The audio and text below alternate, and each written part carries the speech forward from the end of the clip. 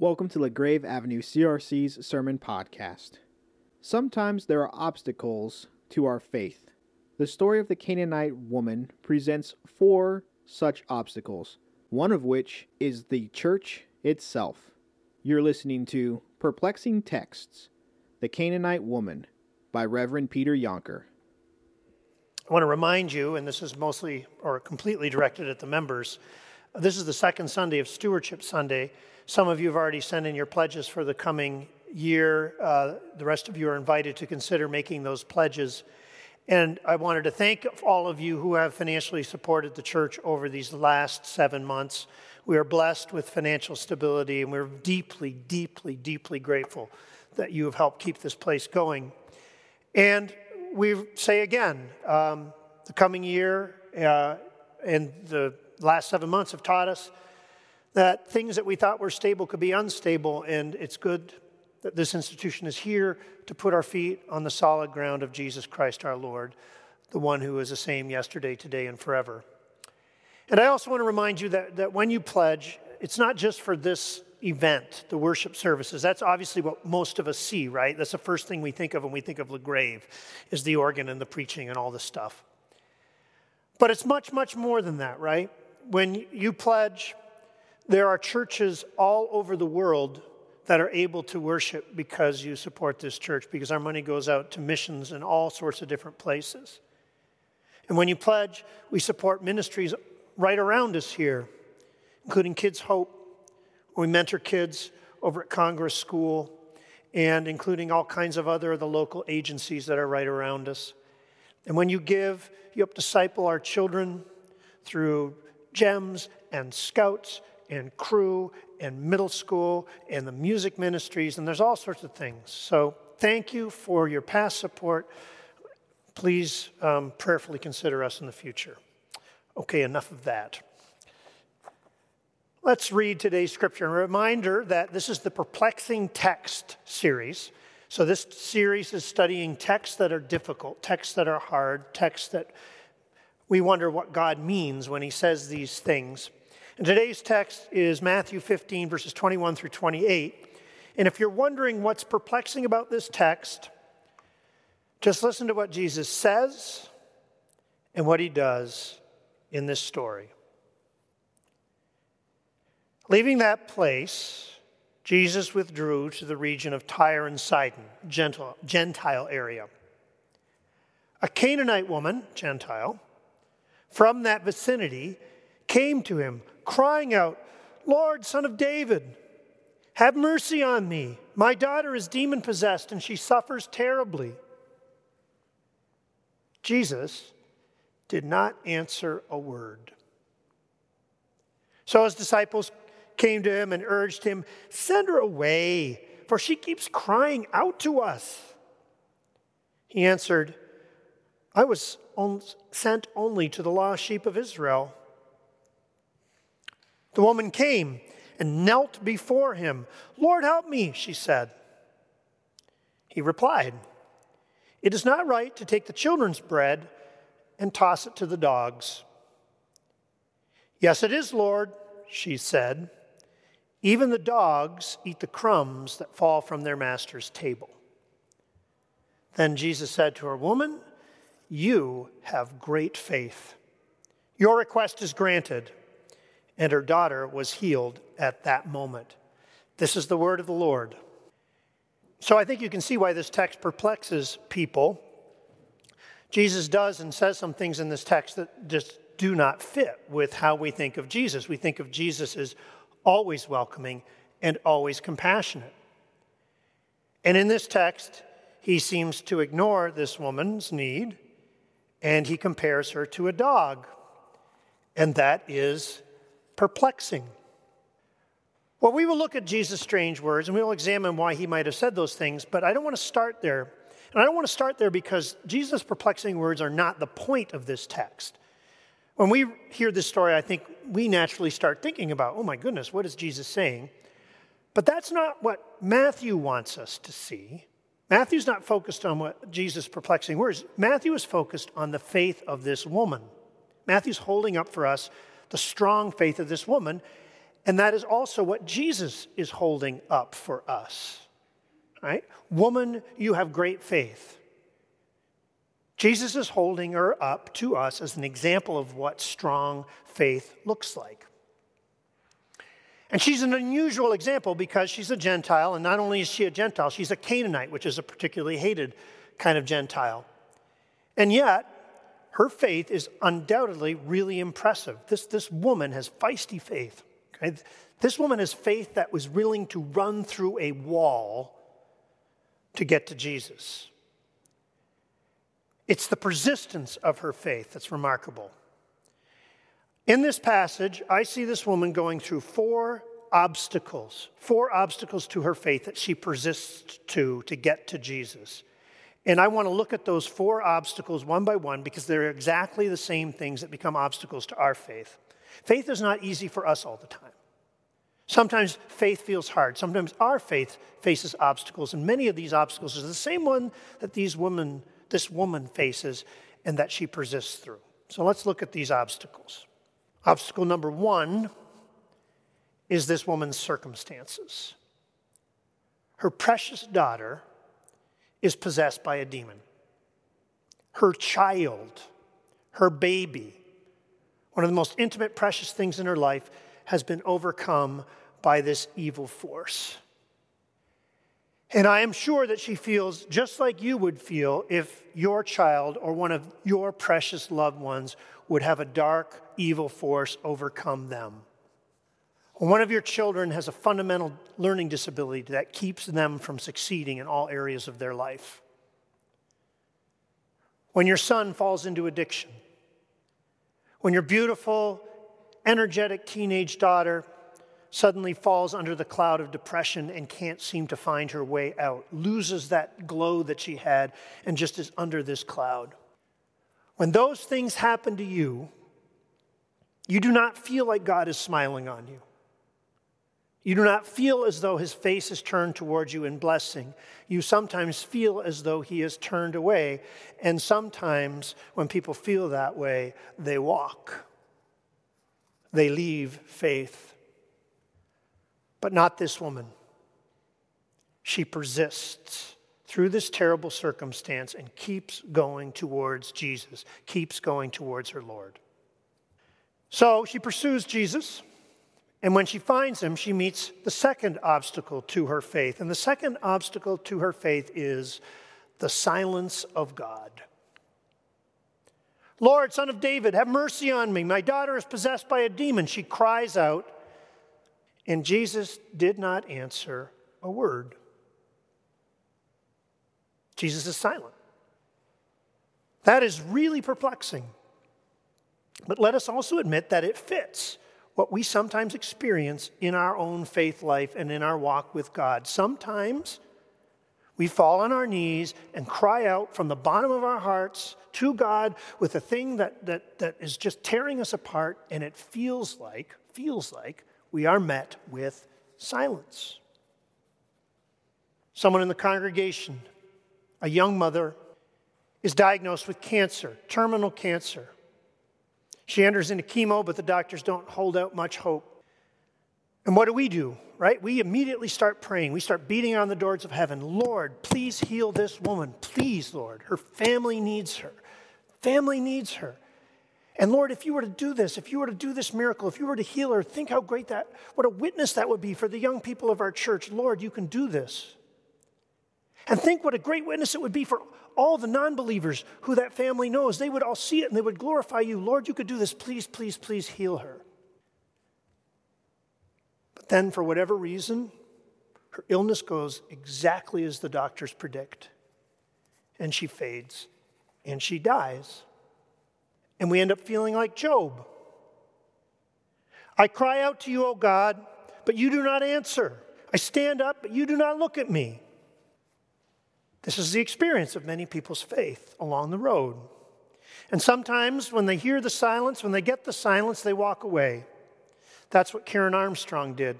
Maybe you know that name. She's a famous scholar of religion, but she doesn't believe in God. Scholar of religion, but doesn't believe in God. Karen Armstrong used to believe she was a nun. She practiced her faith, did the things that nuns do, prayed, but she felt like she was meeting silence, and this is how she describes it. I wrestled with myself in prayer, trying to force myself to encounter God, but he remained tantalizingly absent. Eventually, I felt my belief in God slip quietly away. He had never really impinged upon my life. There are seasons in our life where sometimes God is hard to hear. What do you do in those seasons? What do you do in those seasons of silence? Karen Armstrong walked away. This woman kept moving towards Jesus. She kept crying out. She kept going through the darkness, through the silence towards her Lord. She did not give up. Which brings us to the third barrier to her faith that she sees, and that barrier, unfortunately, is the congregation of God's people, the church, represented in this story by the disciples. Lord, we are so sick and tired of this woman. She keeps crying out. She is driving us crazy. Please send her away. Just get rid of her. The disciples want to get rid of this woman and block her, partly because she's annoying and crying out all the time, but partly because of their prejudice. This woman is a Gentile, and not only is she a Gentile, she's a Canaanite. And the Jews, of course, are suspicious of all Gentiles, but they have a particular dislike for Canaanites, which is based on the way they read Scripture. Deuteronomy 7, when the Lord instructs how the people should behave in the land, he says to the people, get rid of every last Canaanite. Don't let a single Canaanite hang around and don't mix with them. Read the last verse in the book of Zechariah. Go look it up. It has a vision of Jerusalem in a golden age, and this is what it says.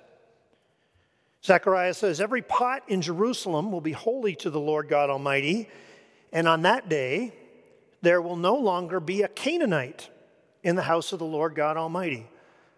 There'll be no Canaanites around.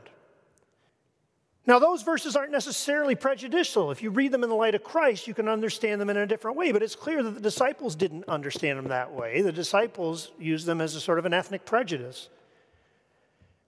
And so when they feel irritated by this woman, and then on top of it realize that she's a Gentile and a Canaanite Gentile, they say, get lost. Sometimes the behavior of us church people is the biggest obstacle to people's faith. Our children grow up in the church, and they see the way we talk about each other, and they see us fight, they see our hypocrisy, and they say, I don't want to be part of it. Sometimes it's our behavior that's most an obstacle to the people out there. They see the way we fight. They see our hypocrisy. They see the way we cling to privilege and the way we cling to power. They say, not interested. So in addition to the silence of Jesus, the terrible circumstances of her life, this woman faces the hostility of the people who are supposed to embrace her. And most people would have cursed the church and walked away, but this woman doesn't seem to be focused on the imperfect people who make up the church. She seems to be focused on Jesus. She's not looking at the people, she's looking at Jesus, so she keeps moving towards him. Which brings us to the final obstacle, those difficult words that Jesus speaks. I was sent only for the lost sheep of Israel. It's not right to take the children's bread and toss it to the dogs. So strange, so perplexing. I can offer some qualifications for that maybe take some of the edge off those words. Jesus compares this woman to a dog, but you have to understand that that was pretty common in those days. That's how Jews talked about Gentiles. Dog was the way they talked about him. I come from Canada. We sometimes call people from Newfoundland Newfies. It's not very nice. I repent of that, but that's what we called them. It's just what we said. That's kind of how it was with Jews talking about Gentiles. They said dogs. It doesn't make Jesus' words suddenly easy, but it's context. And when Jesus says, I was sent only to the lost sheep of Israel, that is true when you think of the priorities of his mission, the strategic priorities. Jesus wants to bring the Gentiles in. He wants to convert the Gentiles. He wants Gentiles to be part of his family. But he was sent first to the Jews, and then the message was supposed to go out from there. Jesus wants to set the whole world on fire for the gospel, but he's going to do that by blowing on the ember of Israel and making the whole thing burst into flame. So that gives you sort of a context for those two words, but it doesn't really, I don't think, take all the edge off. Commentators have all sorts of explanations for what Jesus is doing when he says these things. Some of them say that he's testing the woman. It's kind of like a faith obstacle course he's putting up, and he's putting up these obstacles so she can prove herself. Well, maybe. There's nothing in the text itself that suggests that this is a test. And if it is a test, it does raise new problems, at least in my mind. Some people say that Jesus is actually learning in this passage, that God the Father is teaching him the breadth of the kind of people that he wants to bring into the kingdom. Now, maybe that sounds strange to think of Jesus learning, but that's not without biblical precedent. At the end of Luke 2, when Luke describes Jesus, it says, Jesus grew in wisdom and stature. Jesus was learning as a young man. He didn't come out of the womb with omniscience. He learned like a human being. Hebrews 5, verse 8. Jesus learned obedience through his suffering. So some people say, oh, well, Jesus is learning here more about his Father's purpose for him. Maybe. Ultimately, we just don't know what Jesus meant exactly. It's one of those things that when we finally see him face to face, we might want to take up, Jesus, what exactly did you mean there? Because we just don't know what he meant. What we know for sure is that those words would have felt like an obstacle for that woman. They would have felt like a block to her faith. But ultimately, even though she doesn't understand, she persists. This can happen to us too. Sometimes for us, the words of God can feel like a barrier. The words that we read here in God's word can feel like a barrier to us. I'm not saying there's anything wrong with this book. This is our only rule for faith and life. But sometimes the things we read in here can feel like a barrier. Psalm 137, verse 9, for example, and what it says that we should do to the Babylonian babies. That feels like a barrier. 1 Samuel 15, and what God tells Saul to do to every last one of the Amalekites. To a lot of people, that feels like a barrier. I read those passages and I say, Lord, I don't understand what you're doing in these passages. I trust you, I love you, you are my God, nothing will ever change that. But I admit, I do not understand this word. And sometimes these words feel like a barrier because of the circumstances in our life. A father loses a daughter to a drunk driver in a car crash. And before the crash, Psalm 91 was one of his favorite psalms. He absolutely loved it. But then a few weeks after his daughter dies, the minister reads Psalm 91, verses 9 and 10. If you say, the Lord is my refuge, and make the Most High your dwelling, no harm will overtake you. No disaster will come near your tent. And now those words don't bring comfort. Now they feel like a barrier. There are lots of times where we don't understand. Right? We hear the word, we hear what God is saying, but it makes no sense to us and it feels like a barrier. This woman has that experience. She doesn't understand, but she persists through her misunderstanding, through her uncertainty, through her I don't knows towards her Lord. She throws herself at his feet. Jesus says, it's not right to give the bread and toss it to the dogs. And this woman says, yes, Lord, but even the dogs should be able to eat the crumbs that fall from the master's table. And Jesus says, woman, you have great faith. All of us here are working on our faith. Faith is not always easy, and all of us are working really hard on it. And some of us are doing well, right? Some of us, we don't have these obstacles in our life. You feel close to God. You feel like God is smiling upon you. You feel blessed. I am so glad that you're here. The church needs to have people like that. but others of you are having a really hard time. Faith used to be easy for you. You used to hold faith in your hand like a small gift. You held it easily and it was beautiful. It made you smile every time you looked at it. But now faith feels for you like a thin rope hanging over a chasm of questions, and you're holding on for everything you have, and it's burning your hands, and you feel like you're slipping. I want to say to you, keep hanging on. Don't give up. Hang on with everything you have. Keep your eyes on Jesus. He has not abandoned you, and even if you slip and fall down into those questions, He will be there to lift you up. I want to show you one last thing in this passage. So far in the sermon, I've totally focused on what this woman did and what we should do to hold on to our faith. And I think that's appropriate. I think that's what the text is trying to teach. But I want to leave not with something that we need to do or that this woman did, but something that God has done for us, something that we can base our faith on.